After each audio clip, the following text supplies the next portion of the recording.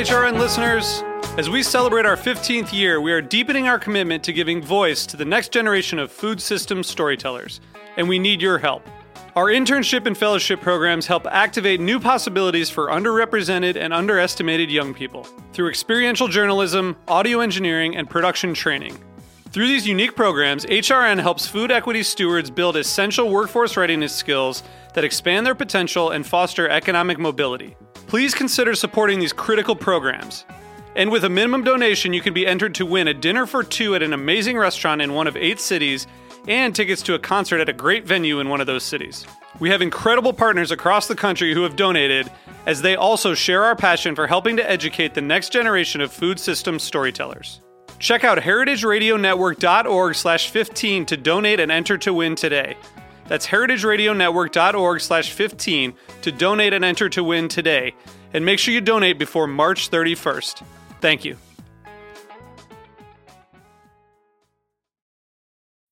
This episode is brought to you by Hearst Ranch, grass-fed beef raised on California's Central Coast. Available seasonally at select Whole Foods markets.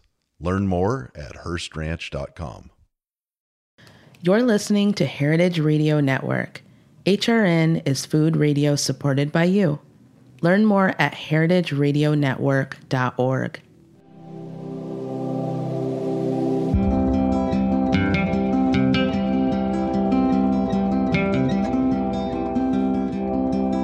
You're listening to a special edition of The Farm Report from Heritage Radio Network and the National Young Farmers Coalition. I'm your host, Lee Ullman, with my co-host, Alita Kelly.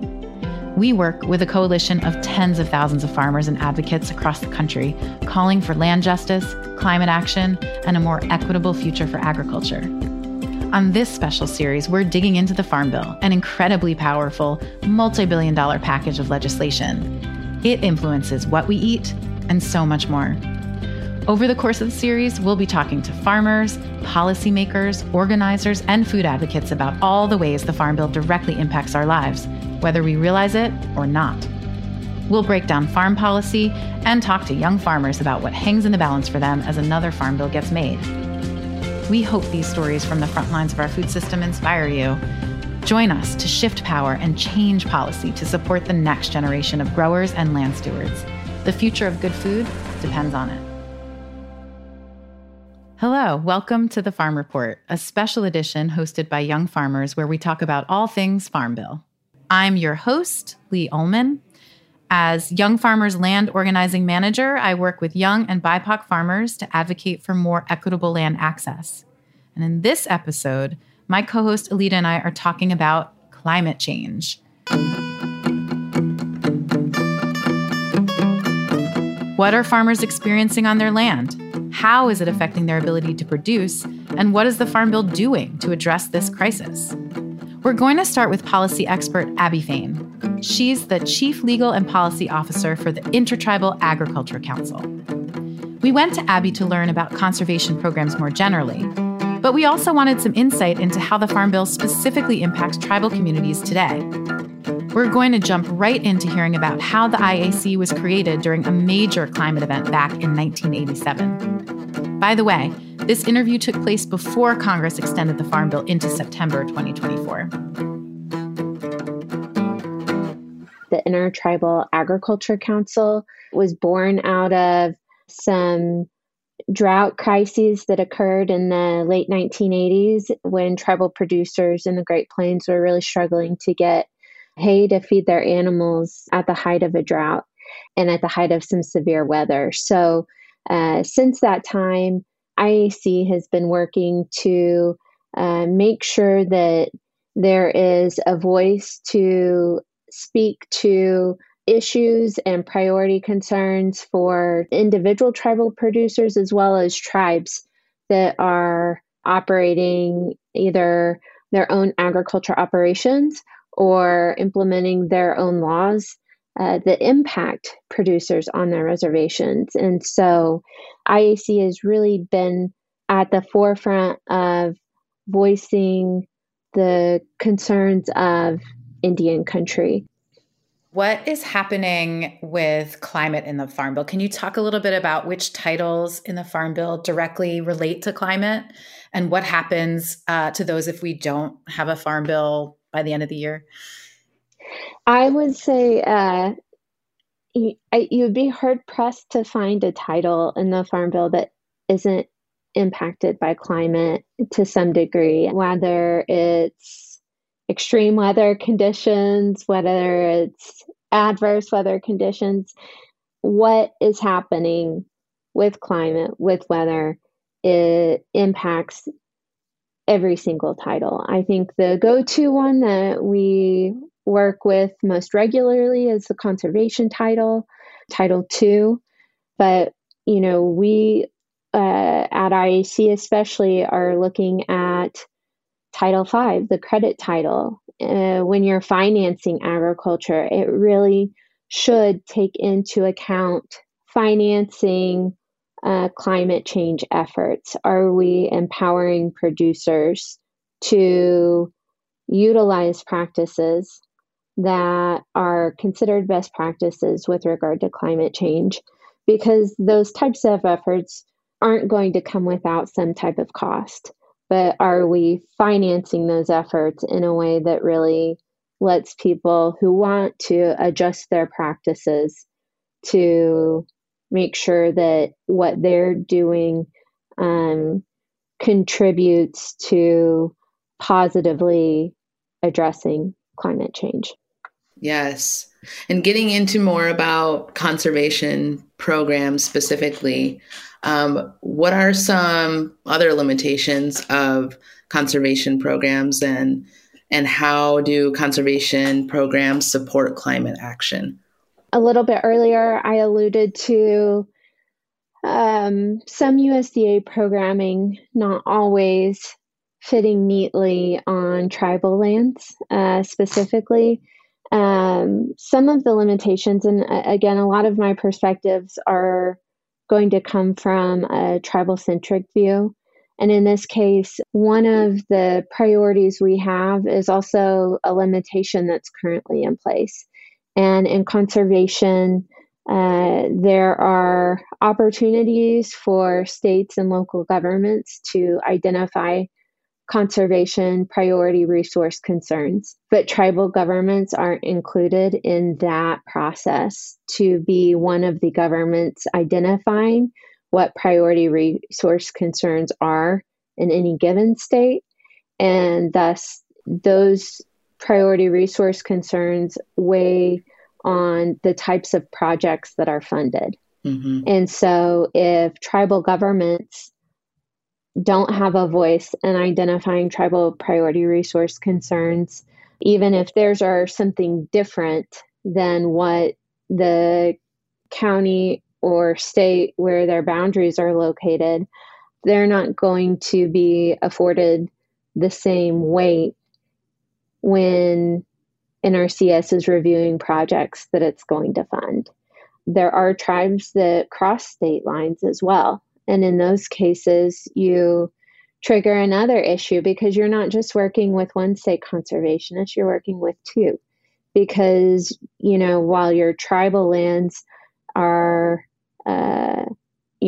one reservation, if you're crossing state lines, or sometimes, like in the case of Navajo, multiple state lines, it really adds some complexity around how you can comprehensively address what conservation practice you're going to do, because it largely will depend on which state that you fall in for any given project. So with other federal conservation programs mostly being geared towards larger farms, could you speak at all to the potential of increasing opportunities for small to mid-sized farms in getting support from federal funding for conservation practices? Sure. Yeah. I would say at IAC, what we know is any laws that support small to mid-sized producers gaining access to any program, but especially conservation program, is really critical. A lot of the conservation programs in some ways can be lifelines for producers, depending on what other types of resources they are or are not able to access. What we also see is that, especially within tribal communities, a lot of our producers are going to be those small and mid-sized producers. And in those instances, accessing conservation funding is very competitive. And we don't often see the dollars for conservation funding reaching the individual tribal producers on tribal lands who are going to fall within that small to mid-size farm range. And so we just see access to conservation funding as a means to ensure the sustainability of agriculture operations, especially on that smaller to mid-sized scale where you don't have the same cushion that a large producer will have, and you don't have the same voice that a large-scale producer has. Absolutely. Thank you for elevating that. Yeah, I think sometimes we hear conservation and we think, oh, that would be like an added bonus to a farm, but you're saying it's critical, like this is a lifeline for small to mid-sized farmers.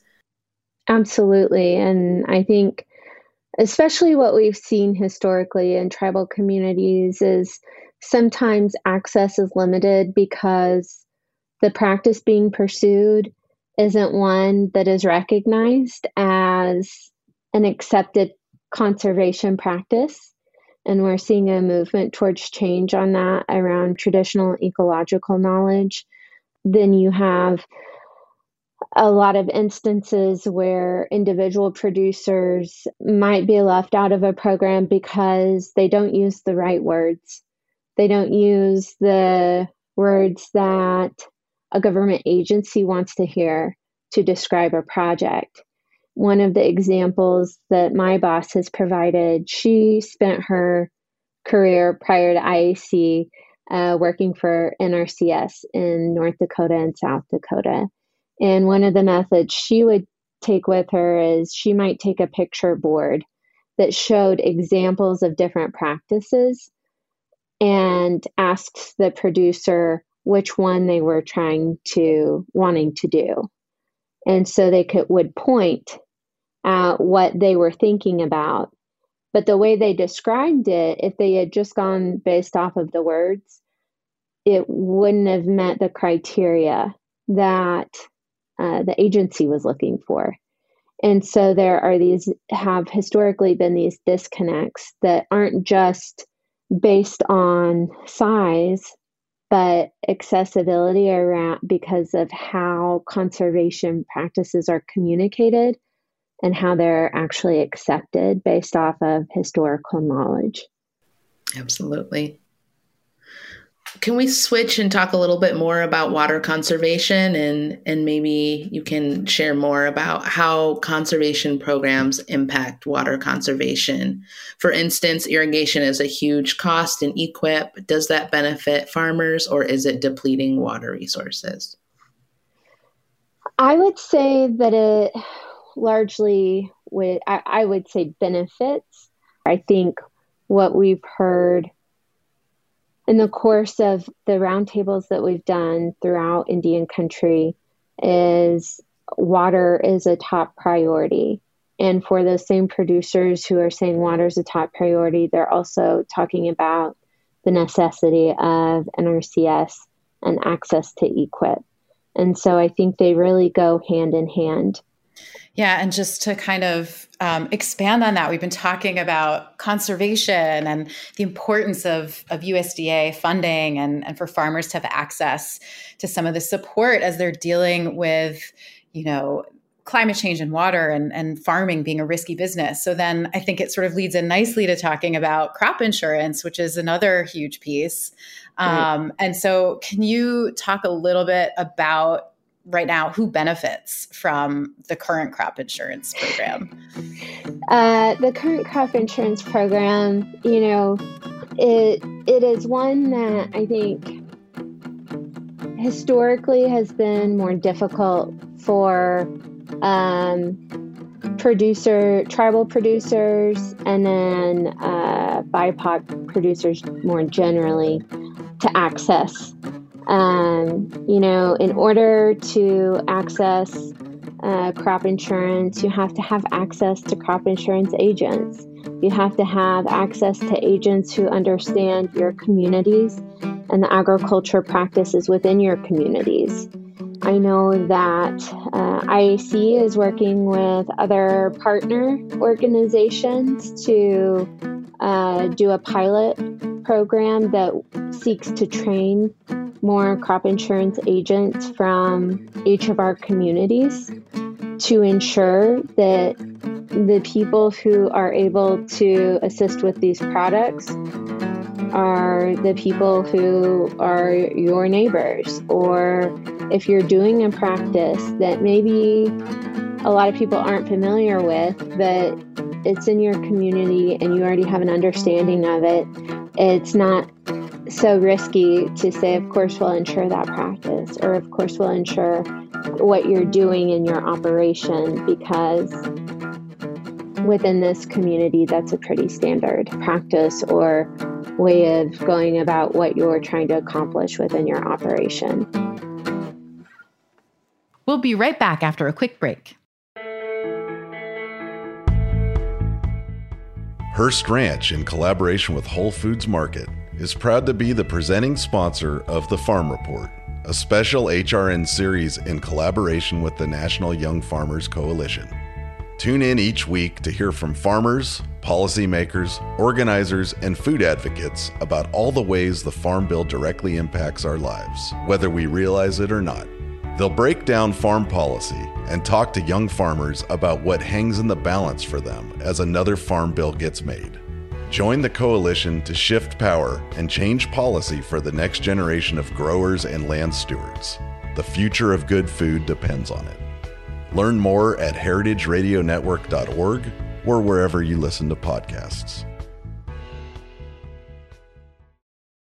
And we're back. So, how are young farmers across the country dealing with impacts of climate change? We talked to some of Young Farmers' land and water advocacy fellows about the changes they are seeing on their farms.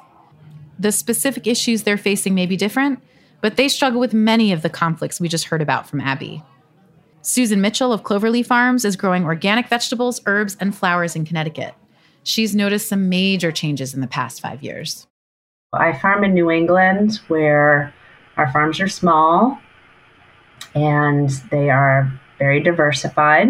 And so we don't actually grow a lot of our own food here and still rely a lot on fruits and vegetables coming from other parts of the country and the world. And so when I talk to CSA members or when I talk to my representative in the U.S. House, I talk about climate change because I talk about food security and being able to provide food grown where we live, or more food grown where we live, but on like a more localized scale.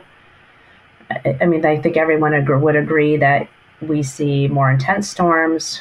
We in New England are seeing higher rainfall events more frequently, lots of erosion, some significant flooding depending on where you are. And it is an unknown from a year-to-year basis right now what we can expect weather-wise. And so because it is so variable, you just have to be able to roll with whatever's thrown your way. And so how can we manage that?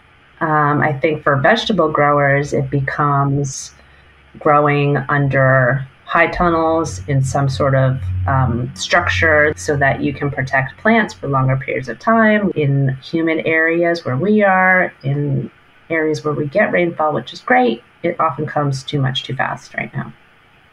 So have you noticed that during your time farming, weather patterns and rain and water, like that has changed dramatically from when you got started?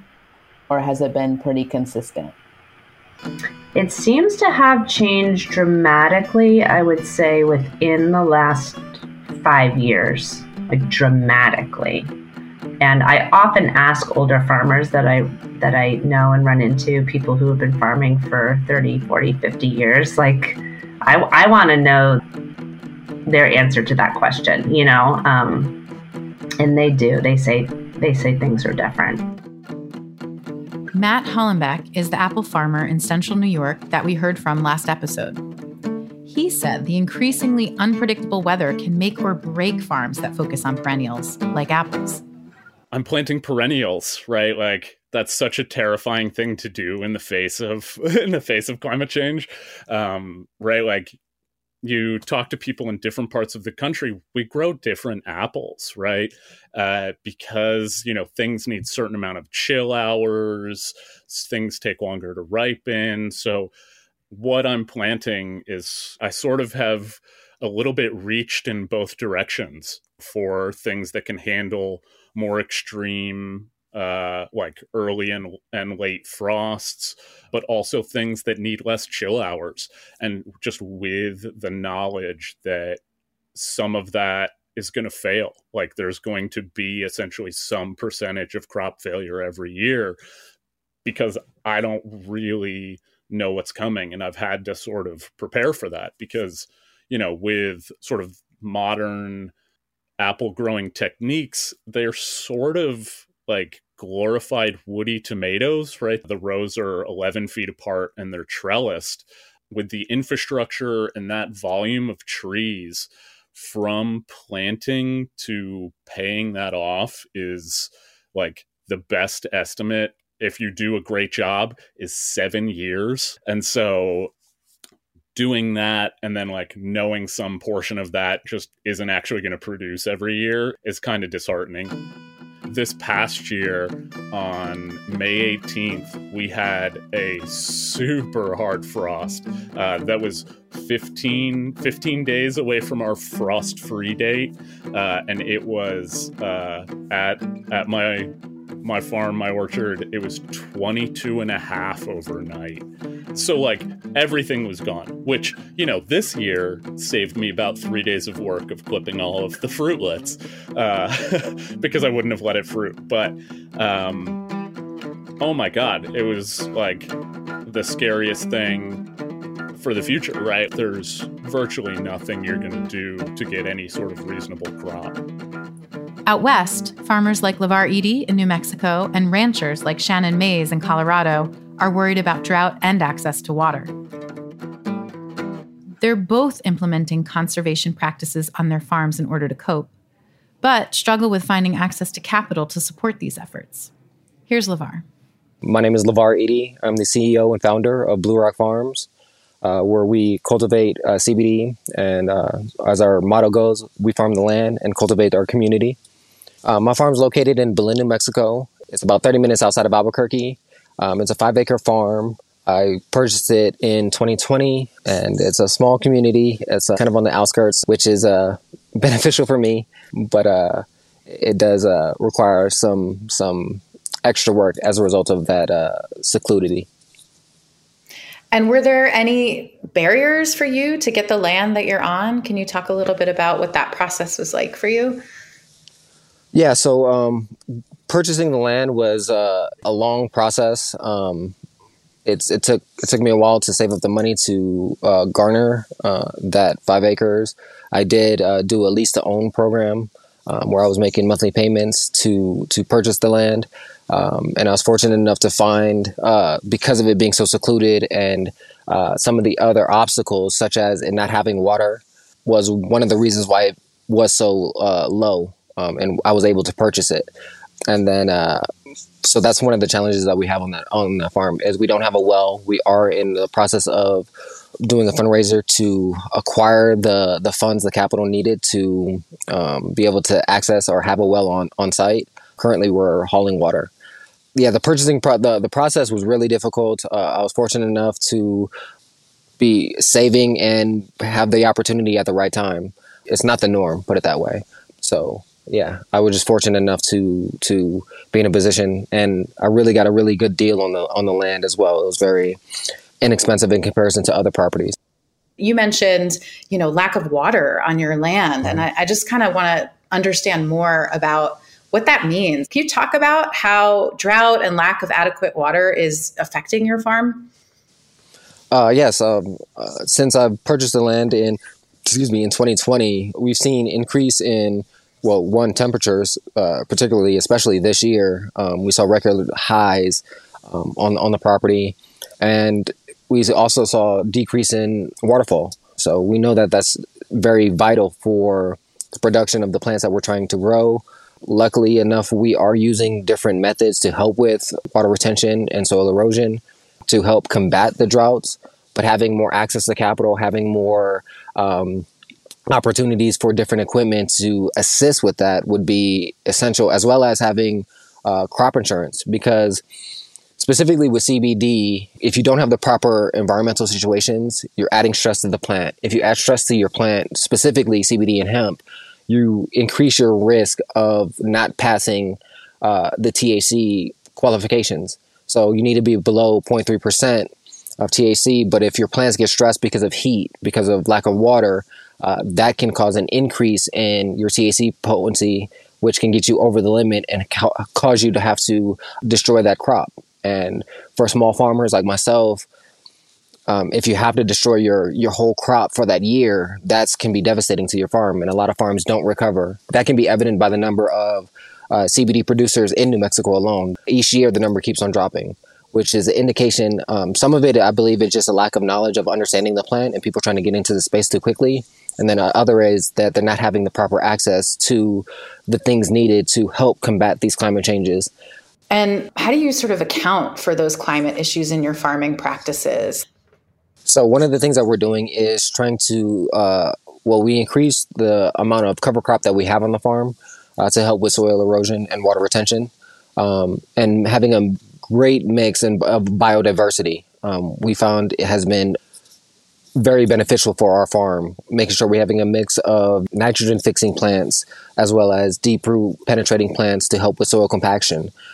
Having that mix really creates an ecosystem on the farm that allows for some buffer against climate changes, especially the heat rise. But it's not the perfect solution. So there's other things that we would love to implement, such as an air-to-water generator, which can help with the fact that we don't have as much water on the property as we would necessarily need. With the air-to-water generator, that would produce the water coming from the air to give us the water we need to substantiate the plants, as well as different irrigation methods, using oil pots to help so that we're not getting so much water evaporation from the plants. Those are the kind of main things that we've implemented and that we would love to implement to a higher standard with additional capital. Right. So you're doing all these things, but all these things cost a lot of money to do, right? So who's helping you with that? So at this time, everything that we've done has been self-funded or as a result of the GoFundMe that we started. We're always in a constant threat of not being able to continue. So it's just a matter of really me hustling to get the capital needed to keep the company running. We did apply for the Healthy Soil Conservation Program. We weren't accepted for a couple of reasons, but one of the reasons that was frustrating to me and our company was specifically that they said because we grow hemp. So we lost a year of production last year as a result of it. And didn't get accepted because of something that was known prior to us applying for the grant, within the grant, and they approached me about the grant. So those things are frustrating, is really that, as well as I think they need to really streamline the processes of these grants and these loan applications. It's about time, really, about the capacity that you have in time, because if the document or the grant or the loan is 20, 30, 40 pages plus supplemental documentation that's needed, which is not like you just have readily available, you have to go to your bank or whatever, that takes time away from you actually producing the product that you're creating. A lot of us, especially the small farmers, we don't have large crews where we can go, hey, you guys do this work while I go work on this grant to get us more money. I got to determine where I'm going to spend my time. Is it going to be trying to get this grant that I might not get? That's going to take away time from me producing products that is going to give me some return on our investment and the capital that we already put into the farm. So I think having some assistance with that or streamlining it to a manner where it's more applicable and productive for small farmers. Just kind of going back again to the Farm Bill and to some of the specific things that you've been advocating for, if your member of Congress just kind of walked into the room where you are today and asked you how they could support you, what's like one thing that you would say to them that's the most important for them to advocate for in the Farm Bill? For me personally, I would say is having more grants and loans and streamlining that process to allow us to be able to get more equipment, or having pre-approved loans so that we can get the equipment or the land depending on the situation, as well as provide opportunities to teach young farmers different things of farming as well as business acumen so that they can get to the point to potentially start their own farms. Having grants and loans that are geared towards specifically smaller farms, less than 50 acres, less than even 10 acres, would be instrumental for our farms, because that equipment, that would be literally a game changer. We have one more voice to hear from. Here's Shannon, a rancher and ditch rider in Colorado. Ditch riders have very cool jobs. They make sure irrigation waters are flowing so farmers have access. I'm Shannon Mays, and I work on the San Juan Ranch in the San Luis Valley, just outside of Saguache, Colorado. The San Luis Valley is a really special and unique place. It's this high elevation, big, wide valley between the San Juan mountain range in the west and the Sangre de Cristo mountain range in the east. It's this high elevation, ancient lake bed. There's this incredible water resource underground in the form of a confined aquifer deep down and then an unconfined aquifer above that. But on the surface, you wouldn't necessarily know that. There's many artesian springs and wells that kind of spread out across the valley floor, and there's some very significant wetlands. But a lot of the land looks pretty dry on the surface. So the land that I work on here on the ranch is really expansive. The valley floor tends to be pretty flat, so you can see a long, long way. And we have a mix of irrigated meadows here that are all native grasses and some dryland pastures as well that are native grasses. So it looks like kind of a grassland, brushland kind of mosaic out there. The sky's really big. Yeah, the mountains kind of form the horizons on both sides. It sounds so beautiful. And I'm wondering how long you've actually been on that ranch and in that place, and what patterns you've seen in terms of the changing weather. Absolutely. So what I've seen, and this is true not just of the last couple years, but also, what I remember from growing up in this region, is that the land is a lot drier. It seems like the weather is less predictable than it used to be. We don't really have these just incredible sublime monsoon seasons like I remember from being a young kid. It seems like, it's kind of a hit or miss. Like we may have moisture in the spring and or the fall, but the monsoons, like they don't come or they're really late. It's challenging. The spring moisture can be incredibly helpful. The fall moisture, a little bit less so, especially because, a lot of folks are trying to make hay in one form or another. And also the hay piles don't retain their quality as well if they're getting rained on. And how does soil health help your ranch and help your operation? Yeah, that's a great question. Here, so much of what we do is about building soil health through our grazing practices, which looks like intensive managed grazing using a combination of temporary and permanent fencing. So that's on the lands that are managed on the valley floor, but then we also have a BLM permit just in the foothills of the San Juans directly to the west of here, and we've done some herding and temporary drift fence building on the range to help us get better utilization there. And that's all with the intention of maximizing that beneficial relationship between grazing animals and plants so that we can get the maximum benefit of, stimulating new growth in those plants, removing old growth, spreading seeds, breaking up soil caps, adding beneficial microorganisms to the soil directly from those animals' bodies through manure, adding, urea, adding nitrogen through urine. All of these ecosystems are so precipitation dependent, and we don't really see a lot of action biologically unless we also see moisture in some form or another.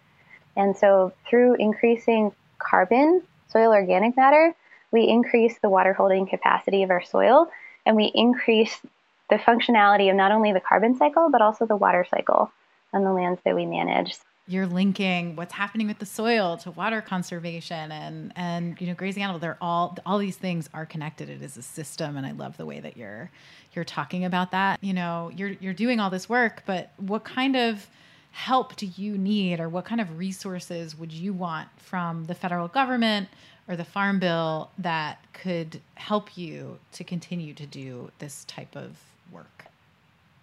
Something that I would love to see is farmers and ranchers getting paid for the ecological stewardship services that we provide, not just the food products or fiber products that we are able to make available to our communities, but also for the health of the landscape that we are directly involved in creating and maintaining every day. Like, so much of the work that we do, we actually don't get paid for. We only get paid for the product that we create, but probably the most valuable thing that we do, honestly, we are not getting paid for right now. And that's true for so many people. If there's a way that we could change our subsidy system through the Farm Bill that leads to the production of commodity crops like corn and soy, and maybe rethink what we're subsidizing and how, in terms of thinking about, what we want to see for our landscape, what we want to see for our animals, what kind of jobs we want to see, and how we value the work that people are doing in our food system and in the landscape, and try to redistribute that wealth. I would love to see something that just put tools for better land management, better animal management in the hands of people doing this work in this area right now. So that includes actual material resources and also education and technical assistance. I think programs that invest in us directly will probably have the biggest benefit short and long term. Yeah. If you invest in your farmers and ranchers, we're all making investments into the land that ultimately have a return for everybody. Yeah, I would like to add a note about efficiency, because I think so much of our sort of bigger conversation about what's necessary in agriculture, and particularly how we respond to drought and climate change in arid landscapes, or we respond to the high cost of labor compared to the amount of work that needs to be done. We come back to this word efficiency, but I think that the way that we think about what efficiency means is pretty limited, and I think that it can actually get us in big trouble sometimes. So, I've thought about efficiency as it relates to water quite a bit this season.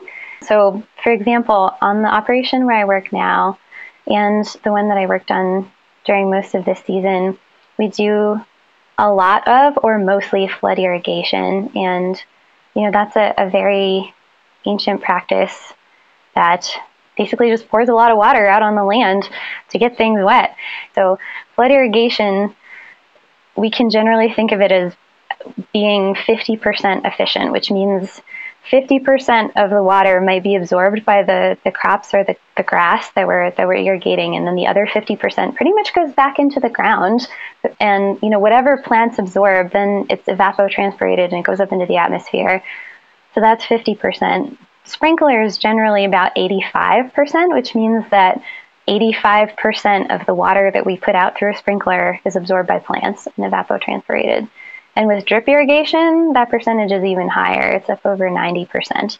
But all the water that we put through a plant ends up in the air. And not that that's a bad thing necessarily. It's not like it disappears from the earth, but it means that it leaves our local system and just because of the way the climate is changing and our weather patterns are changing, our ability to recapture that through precipitation into our local watershed just diminishes more and more. We tend to think of an ancient practice as being very inefficient, but if we look at what's actually being accomplished through it, we see that actually we're getting all of these benefits that newer technologies that we think of as being more efficient are not providing for us. So, for example, water that we put out on the landscape, when we slow it, sink it, and spread it, and store it in soil, we are basically magnifying its effect on our landscape, and we're kind of doing the work that beavers do on the landscape, which is really, really cool. So we're storing water, we're helping sequester carbon through the more active soil microbes that are receiving that water and living their lives with it. We're creating lots of habitat, and through increasing carbon, we're increasing our water storage capacity as well. So I think, we have this ever-increasing drive in agriculture, it seems like, towards changing the ratio where we're producing more with less, and that's labeled as greater efficiency, but we're not really taking a holistic view of the impacts of our management decisions and what would actually efficiently accomplish our goals if we acknowledge that our goals also include creating a more livable world, as well as a food system that's more secure, and local communities and rural communities that are more vibrant and have more to offer for us, especially viable livelihoods that will keep our young people in there.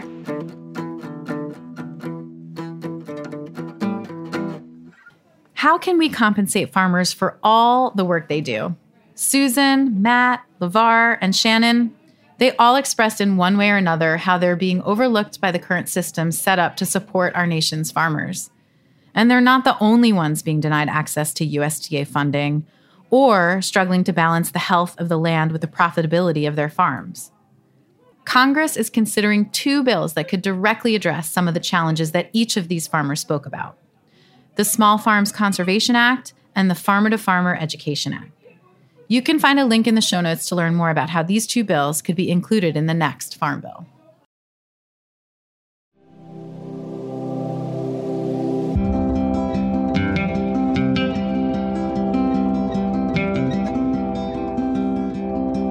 The Farm Report is hosted by Lee Ullman and Alita Kelly. We're produced by Lee Ullman, Evan Flum, and H. Conley. We're edited by Hannah Beal and H. Conley. Audio engineering is by Armin Spengen and H. Conley. Our theme music is by Breakmaster Cylinder. The National Young Farmers Coalition is shifting power and changing policy to more equitably resource our new generation of working farmers. Please make sure to rate, review, and subscribe wherever you stream your shows, and share it with someone you think would like to join the Young Farmers movement. You can follow us on Instagram at heritage_radio and at Young Farmers, or take action at youngfarmers.org/advocate. Consider becoming a member of the National Young Farmers Coalition today for only $1 a year at youngfarmers.org/join. The Farm Report is powered by Simplecast. Subscribe to the Farm Report from Heritage Radio Network wherever you listen to podcasts.